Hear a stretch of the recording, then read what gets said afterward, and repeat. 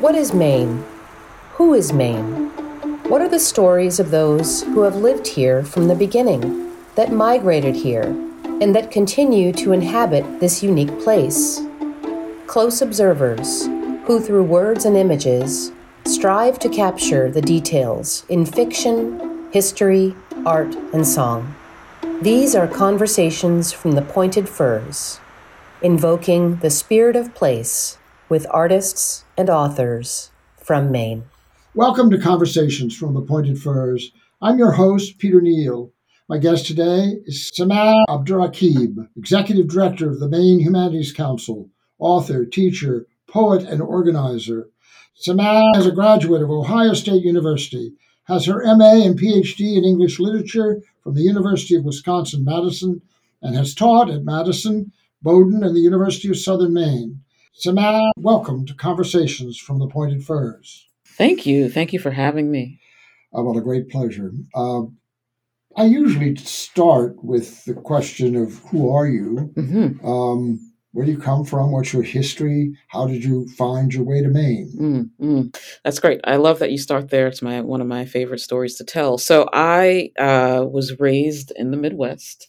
My family's from the East Coast and moved to Columbus, Ohio when I was a young person, and grew up in the Midwest in Ohio. Went to Wisconsin, so I say that I traveled further into the Midwest for my graduate degree, and then when it was time for me to go out on the market, I decided I wanted to be close to water. That was like thing number one for whatever reason, and I had offers from other places in other Midwestern states, but then I had this opportunity and this offer from Bowdoin College. And I remember flying out to do my campus talk and my, the interview process. And I had just watched the movie Shutter Island. And, when you're flying into Maine, the plane tends to go out past the coastline and then come back in. And I remember being stunned at all of the greens. They looked so different than when they looked in the Midwest. And, the rocky coastline and the waves crashing. And I was like, this is like that movie. It just felt so, at that moment, slightly unreal to me. And I say that began my deep love for this state. And so I came here to teach. And after 3 years, I had a position as a visiting assistant professor. And after 3 years, when my contract was over, I decided that I wanted to stay in Maine. Maine was the first place. Generally speaking, I get connected to people, but Maine was the first place that I felt deep connection to. I felt committed to learning more about the state and the beauty of the state. And so let's go back to that Midwestern origin. Sure. I too am from the Midwest, corn-fed, St. Louis, Missouri. Never saw the ocean until I was 18, 19 years old. Mm-hmm. Didn't even know that it existed in some way or another. Mm-hmm. Mm-hmm. But so where specifically did your family of origin begin? Oh, yeah. In New York City. Mm-hmm. So my father had gone away, was in the Air Force, and he was stationed in Germany. And when he came back to the U.S., and as the story goes, this is the story we are told, he came back to the U.S., he converted to Islam, and he went into a bookstore where my mother, who had recently converted to Islam, was working, and that is how they met each other. And they married in 1973. My older brother was born in the Bronx in 1974, and then I was born in Manhattan in 1976. And so when we moved to Columbus, we left behind so much of our extended family they were still there. My father's mother was in New Jersey, and my mother's family was spread throughout New York, a lot of family in Queens. And so it was kind of, but my parents really, they wanted to have more children than just the two of us, my older brother and I, and they, we were living in veterans housing in Manhattan at the time, apartment, and they they just envisioned a different life for themselves and for the children that they were imagining. And so I just recently learned that my father was really focused on two potential places, either Providence, Rhode Island, which I had no idea. My life would have been really different if I'd grown up close to the ocean, or Columbus, Ohio. And I don't know all the reasons that they settled on Ohio, but we moved there with another Muslim family, African American Muslim family, and there weren't a lot of Muslims in Columbus at that time. Not a lot of African American Muslims. It's very different there now, but I think that that that push to leave the place where you grew up, came to know yourself, felt really grounded in. I just really admire that because I think that's a hard thing to do when you have two young children and you don't know anything about the Midwest. So you grew up in the Middle West. Clearly, you were encouraged. Education was there and available. You obviously took advantage all the way to the top. What was your thesis on, for example, in your PhD's thesis? Oh, goodness gracious! So, and let me just say that I am very, like many people you've talked to, probably I am always indebted to an English teacher or a teacher in whatever discipline, right? Mine is an English teacher when I was a sophomore in high school who encouraged me to write. I mean, I always read voraciously, encouraged me to write, encouraged me to take my writing seriously, and to just really fully embrace my love of books in a meaningful way. So I was not an English major for a long time. I was a pre-med student all through Ohio State, for most of Ohio State. Then my junior year, I decided, I don't really want to go to med school. So that's when I really just turned my full attention to English literature. And I didn't know what graduate school was. I just knew that I wanted to do something else. And I thought, well, maybe getting an advanced degree is a way to do that. But I didn't have any folks around me at the time that I knew of who had gone through PhD programs or master programs. I knew people who were going to medical school or to getting a law degree. Well, it's a bit of a jump from pre-med to Emily Bronte, but would you talk a little bit more about that? What captured your imagination? You obviously made not only an intellectual and disciplinary shift, but you made an emotional shift in terms of how you were going to focus your intellect. That's a great question. I mean, I think so. My love for books were always there. I grew up in a house full of books. My mother read. My mother's the person who introduced me to Toni Morrison, to Toni Cade Bambara, to all of the Black poets and writers, to Audre Lorde, just the writers who I return to over and over again. My father read more broadly. He read all sorts of things. He used to tell us stories about how he would he worked his way through the dictionary when he was a younger adult. So I grew up surrounded by books. I read many, when I was growing up, that was the era of, in the 80s, that was the era of the library summer program where you would get to read all the books and then you could get like a Dairy Queen ice cream cone or what have you. I would just finish all of the books by like I'd have all my stickers done by the third week of summer. That's what I did. And my tastes were broad. I liked fantasy literature. I went through a period where I was only reading Black writers. I remember that really distinctly. I liked Virginia Hamilton, who was a Black author, wrote sci-fi just for young adults. Walter Dean Myers. I just loved that. But then I also was reading the books in my house. So I remember reading The Bluest Eye when I was fairly young, maybe 12. I read Things Fall Apart at a really young age. I remember my first time trying to read Beloved and not understanding it. I understood The Bluest Eye, but the Beloved, So were your mother and father shaping your taste, do you think? They were, I would say that they didn't shape my taste, but the growing, the environment, just being in a house where the most prized possessions that we had were books. was just a gateway. Mhm. So they didn't shape my taste, but the books were there. They were a gateway. They encouraged a relationship with the library. That was the place we could go. Was your family political? Um, I think in a broad kind of sense, we talked about politics a lot in the house, primarily racial politics, but also bipartisan politics. I remember those conversations. I remember the news was on a lot. I have like very distinct memories of conflicts in Nicaragua, like that playing out on the television and got the newspaper. Seeing political cartoons in the newspapers, hearing my parents talk about it.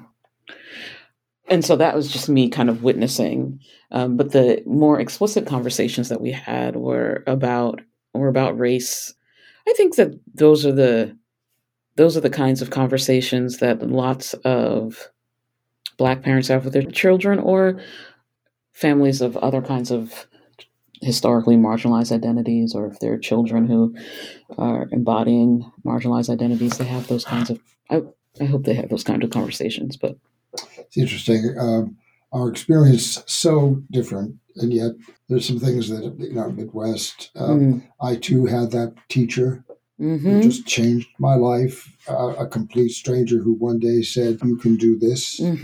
How brilliant was his not recognizing me, but just simply understanding that that was a role to play. It wasn't just going through the lesson plan for the day. It wasn't necessarily hitting the score, making sure that all the standards and things were met. It was actually a statement of a kind of unique personal connection with a student who clearly he recognized in you a potential and let that happen. Isn't that so impactful, right? And her name was Vicky Saunders. I will never, and I imagine you remember your teacher's name. Like, it's just the impact of being able to show someone what's possible, and that and maybe not even right away, but it alters the course of their life. And that is profound. We were talking earlier about invention and reinvention of ourselves along the way as we mature. Do you feel you've passed through a reinvention window at some point along the way? So this is how I describe, and I'm still like turning that idea of reinvention over in my mind, because when you said it, I thought to myself, I was like, I don't tend to think of it as I've reinvented myself. I have just done just a myriad of diverse things. I often say that I have done many random things. They're not all random, but they do feel a little hodgepodge in that. When I was interviewing for this position as the executive director, I went through an interview process with some community partners, and they were asking questions, and they were asking about, what my vision for my longevity in this position might be. And I said what is true to me in my heart, that I am not. I think people, because of the things that I've done, might consider me to be an ambitious person, and I'm not. I do whatever's in front of me, and that's how I have operated in my life. I guess I do whatever's in front of me, and and I do it until it feels like it's not the right thing, or my attention is better served elsewhere. And I'm privileged and fortunate that opportunities rotate themselves, or they come into my view, and so I get to make a decision, and I get to choose, and that is a privilege that many people don't get to have. It's the greatest freedom of all. It's a theme that carries through all these conversations. Is the freedom to choose, and how important it is, and how sad and deeply affecting it is when you realize so many people don't have that choice. They don't have that choice. Yeah. When you left Bowdoin, did you say, well, I just don't want to be an academic. I want to try to express myself in some other form of engagement? Or was there something specific in mind? You didn't go directly to the Humanities Council at the time. I did not. I also love this story because it is actually a little bit about Maine Humanities, oddly enough. And so I did not know what I was going to do. I knew, like I said before, that I wanted to stay in Maine, and that felt because it was healing, and I felt I was not done here.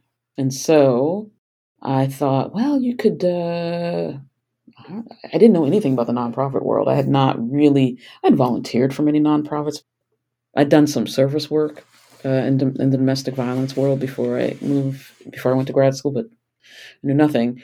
And I heard about Maine Humanities Council. This was in 2013, in the spring of the early part of the year, and I read what they were about, and I saw that they, at that time, were primarily using academics and scholars to facilitate their programming, and I think that there maybe even was a position open for a program officer. I can't remember at this moment, but I put in a little application to facilitate, because I didn't know anything about them, but that's the part of being a professor that I loved so much, was engaging with students around ideas and literature, and so I wanted to do that, and I never heard back. Never heard back, which is all fine and good, right? So my time at Bowdoin ended, and I didn't have work, and so it probably ended in May or whatever, and I didn't have work again until November of that year, I think it was. And so I spent a little bit of time on unemployment. I applied for several nonprofit jobs, but I didn't even know how to present myself as a solid candidate for the work. I think that my resume looked like I was overqualified. I didn't have the right language. Eventually, I got a job at the ACLU of Maine as a reproductive justice organizer. I had already been doing some organizing work in the state around healthcare access and labor as in work. And so that was a grant-funded position, and I was there for 2 years. And the very month that was wrapping up, it was in December 2015. That was going to be my last month there. I interviewed for this job at the Maine Coalition to End Domestic Violence, and I got that job in that same month and started there in January. And when I started at the Domestic Violence Coalition, I thought, okay, I'm going to stay here for at least 5 years. Then I'll be able to decide, because there are domestic violence coalitions across the country, if it's time for me to leave. If my time in Maine is done at the end of these 5 years, then I'll lift my head up and look around and decide, and then I'll go elsewhere. So that was 2016. And in the meantime, to go back to Maine Humanities, in the meantime, while I was at the ACLU of Maine, I got an email from my friend Reza Jalali, who at that time was working at USM. He's now the executive director of the Immigrant Welcome Center. But he was facilitating for Maine Humanities, and they had asked him to facilitate a Let's Talk About It book discussion series on, I think it was called Muslim Journeys in Southwest Harbor. And he was like, I don't want to do the drive. And I love this state. I love this area we're in now, but I also love Mount Desert. And I said, I will do it. If you are just joining us, this is Conversations from the Pointed Firs, a monthly interview program with artists and authors who invoke the spirit of Maine, broadcast live on WERU 89.9 FM, streaming and archived at weru.org, and available as podcast at pointedfirs.org. I'm your host, Peter Neal, and my guest today is Samah Abdurraqib, Director of the Maine Humanities Council. So that, I think, happened in 2014. Muslim Journeys in Southwest Harbor, Maine. It's exactly the place where the seminar should take place, seems to me. I would have been very curious to see who participated. But before we go on just a minute, I want to go back to a word that you used about Maine in this interim period, which is the word healing. Can you remember or single out, maybe even as you know it today, what were the qualities, the healing qualities that were specific to your understanding of this place? several different things, I think. So one was just the natural world. I mean, I think that I'm a citified person. Like my people, my family, we are citified people. I moved to Wisconsin, and I was still like, I am citified. I'm moving to this smaller place, and I don't know what it's all about. And I didn't do things in nature. I did a couple of hikes here and there. Went to the Arboretum. We had a lovely Arboretum in Madison, Wisconsin. But it wasn't until I moved here that I knew that I liked the water, because Madison sits between two beautiful large lakes.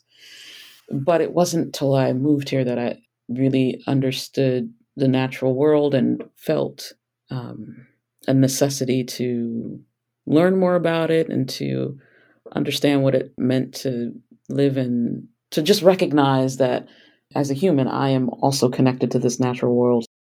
So that is one healing just there.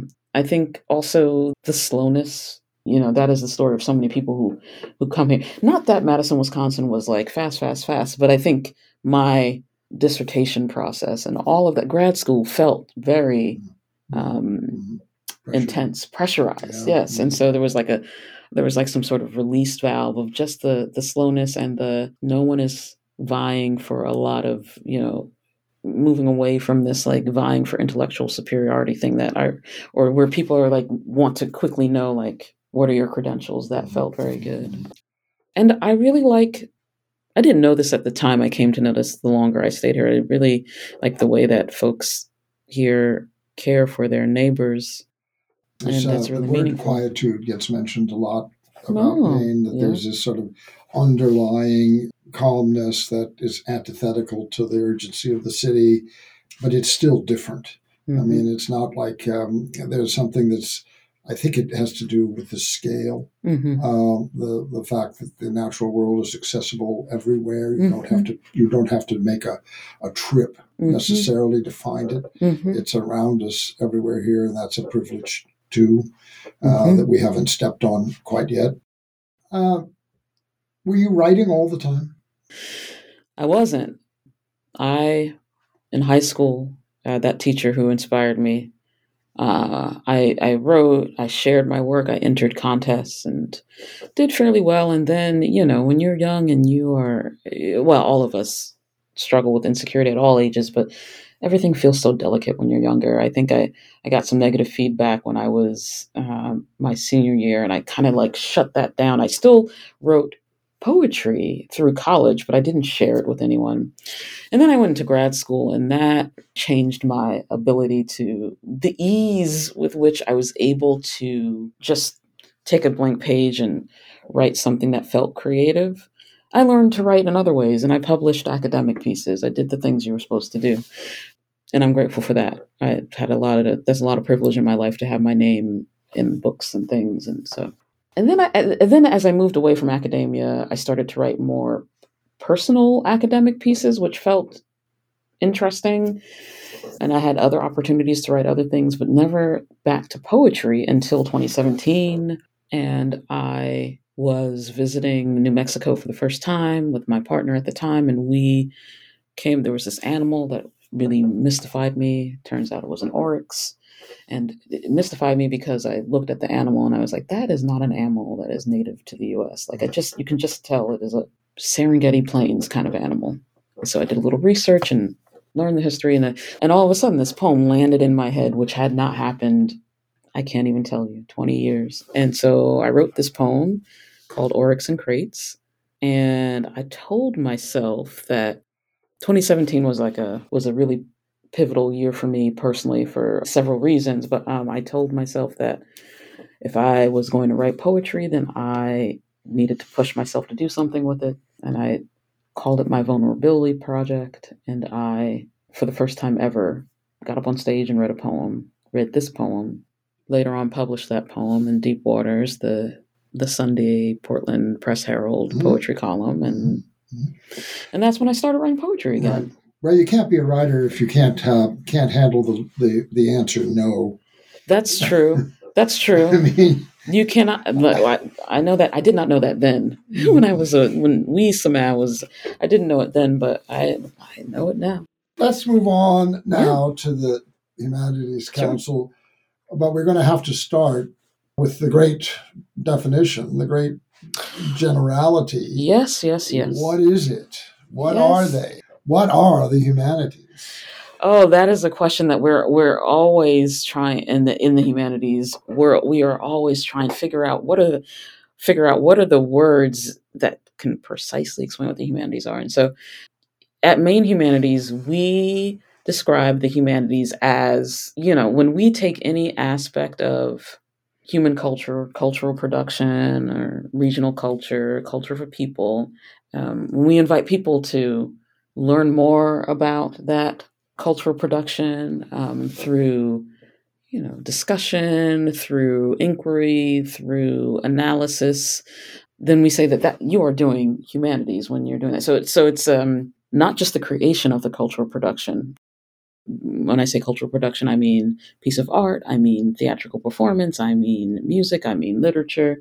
It's the humanities is the process of bringing in other people and making connection, bringing in other people into that conversation, making those connections. And I've always wondered about this sort of cosmic dichotomy between the National Endowment for the Arts, the National Endowment for the Humanities. The same thing when you have it in the state. It's sort of mimicked in the state, as if the arts was something that the humanities are not, and vice versa. It seems to me that art is one of the most humanistic enterprises that we can do. And to have these distinctions, I always am confused by them. But it is the form, the structure we have been given. That's right. Yeah. I think that in some ways is too bad.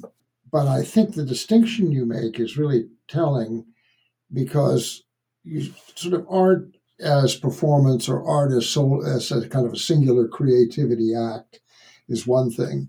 But what humanities does is essentially it's the next step of engagement by many people with the work of let's say, one person. So a poet writing a poem is an artistic, solo, singular artistic experience. Reading the poem and then talking about the poem and taking the hits from the people who love the poem or don't, that's a humanistic exercise or humanistic encounter. So it's this idea of the adding of community and joining it to the creative act that seems to me where I began to sense a distinction. Yeah, and I think, I feel like I was not exactly clear when I gave the definition. And, in the humanities, we look at cultural productions broader than just art. I think the examples that I gave were all artistic, but we look at history and philosophy. But all of those are individual kind of disciplines, right? That I think you called it the humanistic work of bringing folks in to have the conversations, to make these connections and engagements with each other and with whatever is the object of study. That's where we situate our work. A phrase that we use all the time is join the discussion. So when we advertise for our discussion project program, which is, a program where we discuss literature, we often have that slogan. I don't know what to call it other than a slogan. Join the discussion. But that's, we know that's we hear from participants, like that's where the kind of the magic happens. That's where they feel like they learn more, not only about the object of discussion, whether or not that's a museum exhibit or a book, but they also learn more about each other, people in their community, people, Sort of different between a lecture and a conversation. Yes, right? Yes. Can you talk a little bit more specifically about now within the council? You're funded primarily from grants from the National Endowment. There is some appropriation that comes from the legislature of Maine. What's sort of the program organization more specifically today? What do you mean program organization? Well, I'm just saying, when you advertise, when I go to your website and I say, this is what we do, and this is how we do it, and we're inviting you to join the discussion, there's a structure for that. There must be some way that you organize the opportunities that you're making available to applicants. Can you talk a little more specifically? Yes, I can. So the programming that we have our grants program, which I can talk about a little bit separately, and then we have the programming that we offer, no cost programming to organizations. Each of them, our grants programming and our grants and our programming, are accessed through an application process, and we are a program driven organization. We're a small organization. The majority of our staff are program staff. So, programming is just the thing that we do. So you're enabling as opposed to doing it yourself. That's right. It's so interesting. We were just having conversations just this morning, our little strategic planning committee, me and the board and the consultant we're working with, and we were talking about, and we talk with the staff about, with the rest of my colleagues about what it is that we do, and we like to say that we empower folks to transform their communities or transform their relationships with each other. So we provide some tools and we provide some platforms for that to happen. And we try to, through our programming at least, we try to take away the barriers to that. And so to that kind of transformational work. So let's stick on the program side Sure. for a moment. Can you give me some examples of what you think are the best ones that you do, more successful ones that you've done? So I tend to think that our discussion projects, which again, we don't like to call them book groups. We engage with more than just books, but that's the most familiar kind of corollary. So, but there are discussion projects. We will run roughly 90 a year throughout the state. And I tend to think that they have the most impact. Organizations who are offered a discussion project, they can pick the text that they want to read, or they can choose from our suggested text list, and we've put them together we group them in kind of groupings that make sense. And we work with over 100 facilitators across the state from all walks of life, and we assign a facilitator to that reading group. We send them the books, and so all the participants really have to do is just show up ready and curious to engage. And our facilitators, we have trained them. We do a lot of, what most folks recognize as professional development for our facilitators. We just ran a queering facilitation professional development opportunity to make sure that our facilitators are thinking about trans identities or thinking about LGBTQ identities as they're facilitating, as they're engaging with the material. So I tend to think that is our most impactful, but often we hear from participants that our Poetry Express programming really moves people. So our Poetry Express, it looks a couple of different ways, but traditionally it's a program that exposes folks to Maine poets and to the act of performing poetry.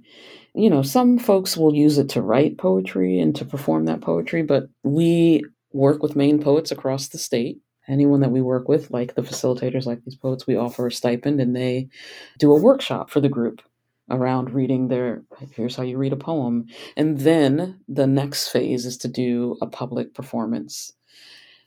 Are these housed in places like libraries, or so they're the facilitators, and then you have the sort of the presenters that are or organizations or safe homes, safe places for people to congregate. Sure. And then the facilitator comes, and that's an event. Is it a one-off? Is it a month-long, multiple events conversation? Such good questions. So Poetry Express, we actually collaborate with the Maine State Library. They ever so helpful and help us find Maine poets. They'll work with the featured poet to say, here are the things we want to look, here are the kind of the themes, and they'll pull some poems. But sometimes it's easier if I just give an example. So we recently had a Poetry Express event up at Fort Kent, and it was all about Acadian poets, and it was part of a week-long event that the University of Maine Fort Kent was doing. So Poetry Express was kind of inserted, and we worked with the poet Valerie Lawson, who did the workshop and then kind of was the MC for the event. And so The workshop, I think happened on Zoom. I actually can't remember. I may be misspeaking. But then the event happened on a Thursday night at one of UMaine Fort Kent's buildings, and it was open. It becomes open to the community, and so that's what the events look like. And so I think that it's really transformative to folks because it may be the first time they're ever reading anything out loud. That's thing number one. Thing number two, I think it demystifies poetry. I love poetry, and I think that people are often like, in my experience with working with poetry with folks, there's this hesitancy to engage because they were perhaps in their schooling or wherever. I think many of us were given this idea that poetry, to be good, it has to be difficult to understand, and they think, oh, I don't, this is not for me. And so what we see that ends up happening is that people want to continue with, so it is kind of a one-off event. It's, the workshop and then the event. Well, it also may be an invitation to people to come into a place they've never been felt welcome before. I think all of those things. I think, we did one with the Southern Maine Worker Center some point in the summer. It was outdoors. It was wonderful. I went to that event, and they wanted to use it as an organizing tool to get to know people in their community. And right now, the staff person, the program person who coordinates Poetry Express is thinking that exact question that you asked. How do we move this beyond a one-time engagement? Because there's desire there. There are more folks who are saying, I want to keep going. So that's something that we're thinking through right now. How can we have a prolonged engagement with these folks? Well, the other thing is that it used to be that libraries were community centers, and there was a time when that sort of the community center became something else. It became the why. It became this. It became that, and libraries began to lose their visitation and some sense of value. I sense around here anyway that these small libraries in these small towns now, by virtue of this kind of programming, actually enabled by Zoom in a way Yes. that suddenly people didn't have to get up and drive. Yes. They came. It didn't work badly. It wasn't perfect, but it didn't work badly. But now people can come, and now they're coming into the libraries, and these libraries are sort of revivifying themselves as program spaces beyond circulating books and all the rest of it. Yes. And that's in small towns. That's a big deal. Mm-hmm. That's a big deal. It really changes how you feel about the place you live. It provides an agency for community, and that's the purpose, isn't it? Is to have you and me sit down in a room, never met before, and have to talk about a poem. I think that's wonderful, and I think you're absolutely right. I think that having to rely so heavily on Zoom really did increase attention or attendance, to both of those things, to libraries. And I think, I don't know, I'm so excited about libraries who have been able to have some boost. Right. If you're just joining us, this is Conversations from the Pointed Firs, a monthly interview program with artists and authors who invoke the spirit of Maine, broadcast live on WERU 89.9 FM, streaming and archived at weru.org, and available as podcast at pointedfirs.org. I'm your host, Peter Neal, and my guest today is Samad Abdurraqib, Executive Director of the Maine Humanities Council, author, teacher, poet, and organizer. Let's go to the other side of the ledger. Okay, Let's sure. go to the grant. Yes. Element. How does that work? So there's an application process. I always think that we are a tiny, tiny funder, which feels good. I don't know. I mean, I think I like that we do other kinds of programming and aren't just giving out money. So we get funding from the state that we use we call it regranting, in our regrants program. And we have 3 primary grants.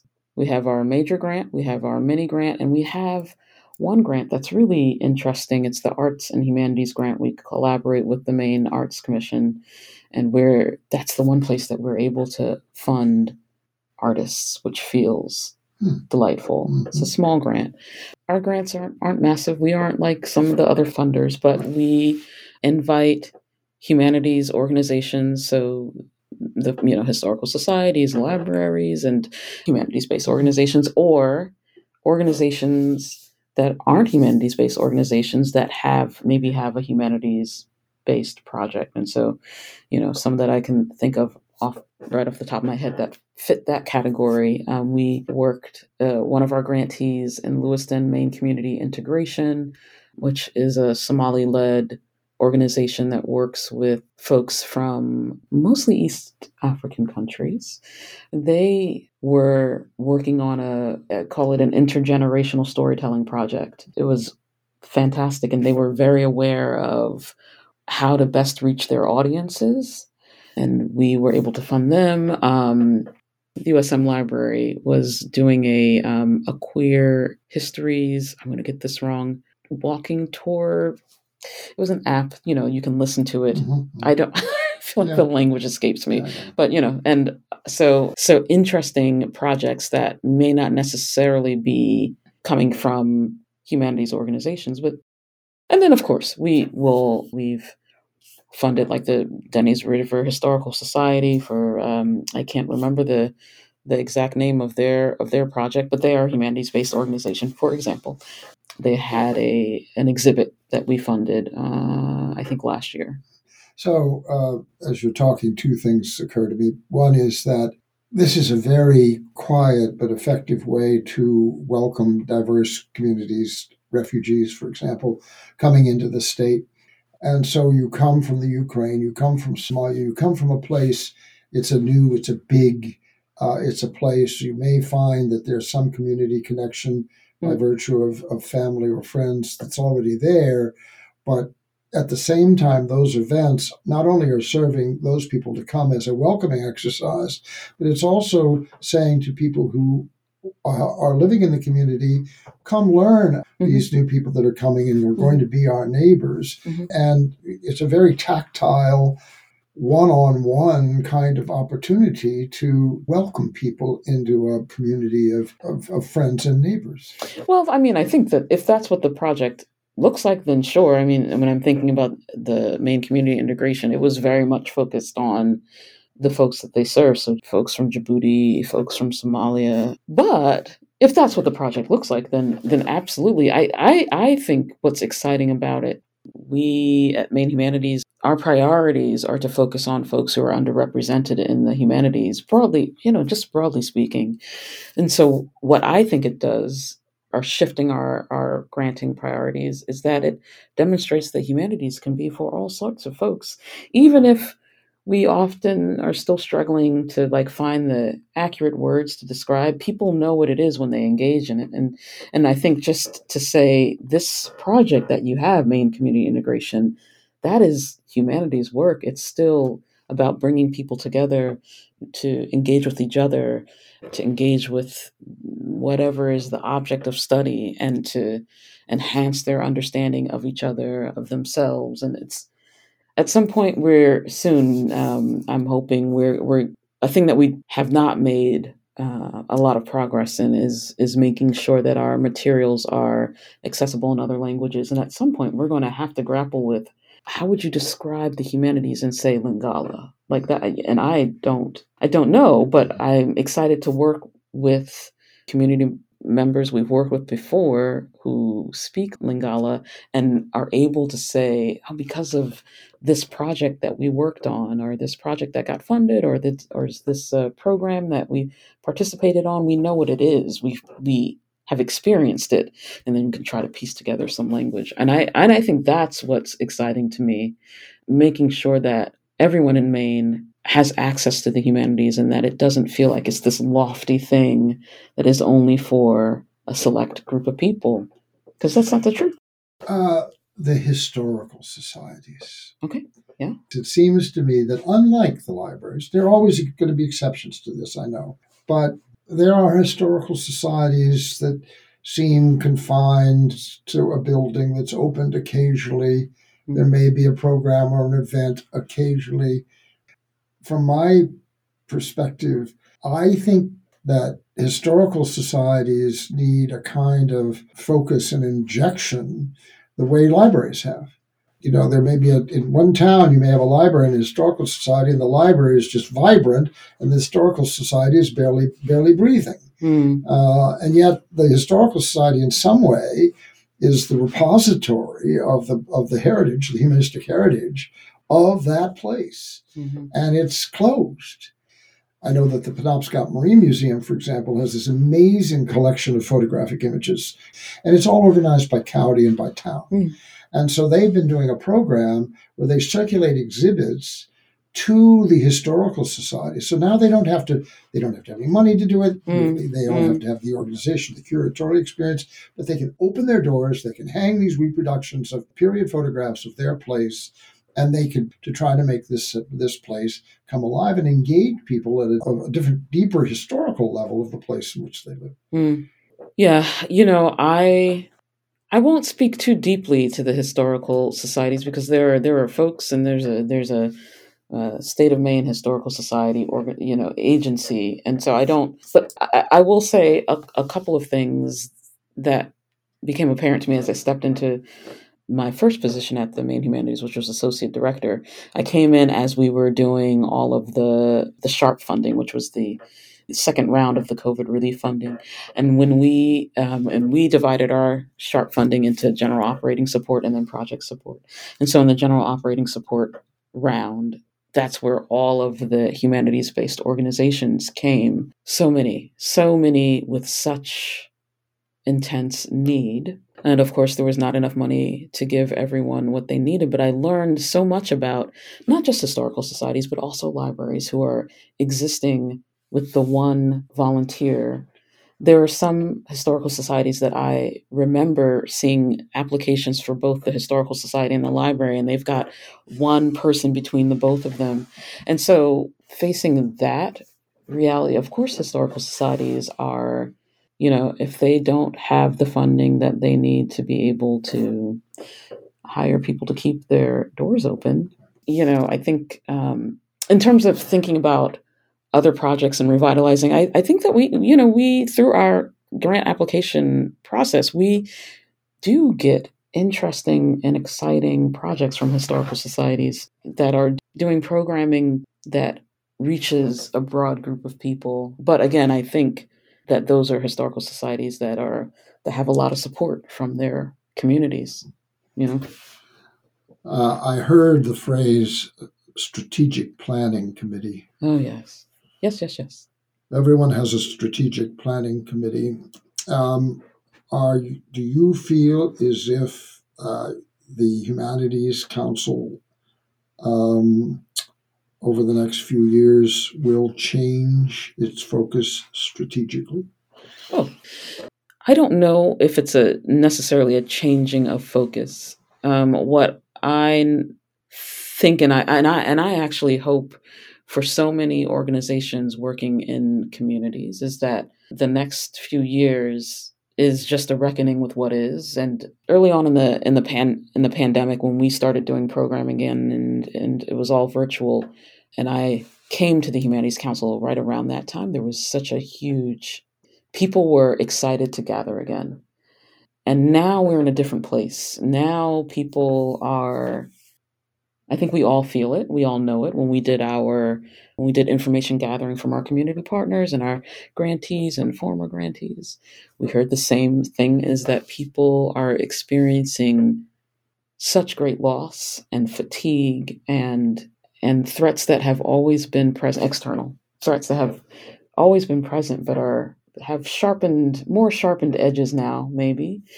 And so when we were doing our strategic planning, we were really grappling with that reality rather than just thinking about what is it that we want to do? How do we want to do what we want to do? Just, recognizing the reality of broadband access, the reality of where people's feelings of heavy loss are and their fatigue, and thinking about the ways that the state is changing, the ways that, I guess things we all already know about the aging population and younger folks not necessarily staying, and thinking about there is this remigration as well. Some people leaving because they're sensing opportunity away. That's always been. Yes, we'll see. But we now have all these. I had coffee this morning with a couple of young women, and she's coming back into Maine. That's right. 27, 8, 9 years old with a partner, wants to come in, wants to, looking for work, has to find a place to live, but wants to start here. And that progressive, forward-looking aspect is what we have to rely on. It's so interesting. I mean, I think even just, I try to drive around this state a lot, and it just changes. If you're in Southern Maine, folks in Southern Maine feel it in a particular kind of way, which is different from other places in the state. But I think it's important to know that things like housing scarcity, it is important an issue, but we feel it. We feel it. It's, in other parts of the state. So in our strategic planning, we're thinking about accessibility a lot and storytelling. How are we going to continue to tell our story? Now we have like a very snazzy social media presence. Now we hired a great staff person to help with our social media. And so we're thinking about what is the story of Maine Humanities and how can we connect that storytelling to our mission, the story of the people, our partners that we work with, our grantees. And we're thinking a lot about accessibility as a means to ease some of the external factors that are adding difficulties to so many people's lives, like making sure our programs are accessible. Well, I mean, the whole point of it is vitality, and that's what we're talking about, is an opportunity. Mm-hmm. Mm-hmm. We're going to run out of time. I asked you if you would bring a poem or a piece of writing that you would like to read. You did ask me, and so I pulled up a couple. Of the choices that are available, is the Oryx poem one? Oh, I could get that very quickly. Okay, I can read this one. So this is a poem I wrote called Oryx and Crates, and I wrote it in 2017. Oryx and Crates. 1. The first time I saw you, I stopped in my tracks. You, glass-eyed, stuffed, taxidermied. Me, puzzled. You do not belong here. The sign said, "Do not touch." I obliged. 2. The second time I saw you, I stopped in my tracks. Driving through the mountain desert of New Mexico, the landscape was flat, sparse, and there you were, loping. You looked at me, I looked at you, I stopped in my tracks and knew you do not belong here. Like you're a plains animal, right? From the Serengeti desert, maybe. Kalahari, like, do you know my friend Rafiki? 3. This is personal. I spend approximately 95 hours a week wondering how I came to be here. In present time, I trace my journey into wider and wider places, but larger questions linger. How did I come to be here? I am cut off at the root. 4. Fact. Between 1969 and 1977, 95 oryx were released into White Sands, New Mexico. Fact. There are now thousands of oryx in White Sands and the surrounding area. Fact. Annual oryx hunts began in 1974. To this day, these hunts continue annually. Population control. Fact. Between 1969 and 1977, 95 oryx were released into White Sands, New Mexico to increase hunting opportunities for game hunters in the area. Fact. Most oryx are either extinct or endangered in their native Africa. 5. Resiliency is genetic. Resiliency is we up in here. Resiliency is, oh, you tried it. I only know part of your story.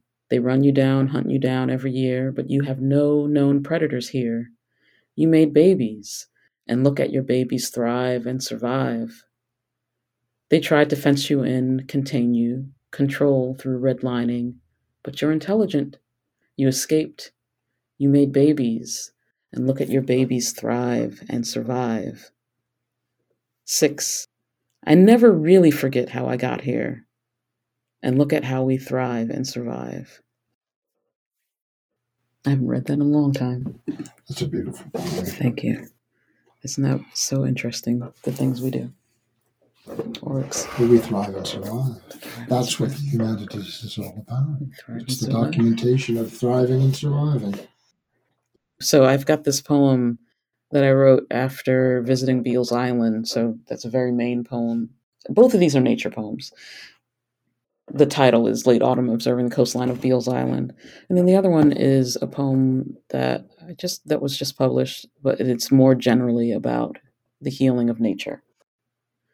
Where the rocky coastline meets the forest, there are places where the roots of trees cling to boulders, twisting and joining, threading themselves through one another.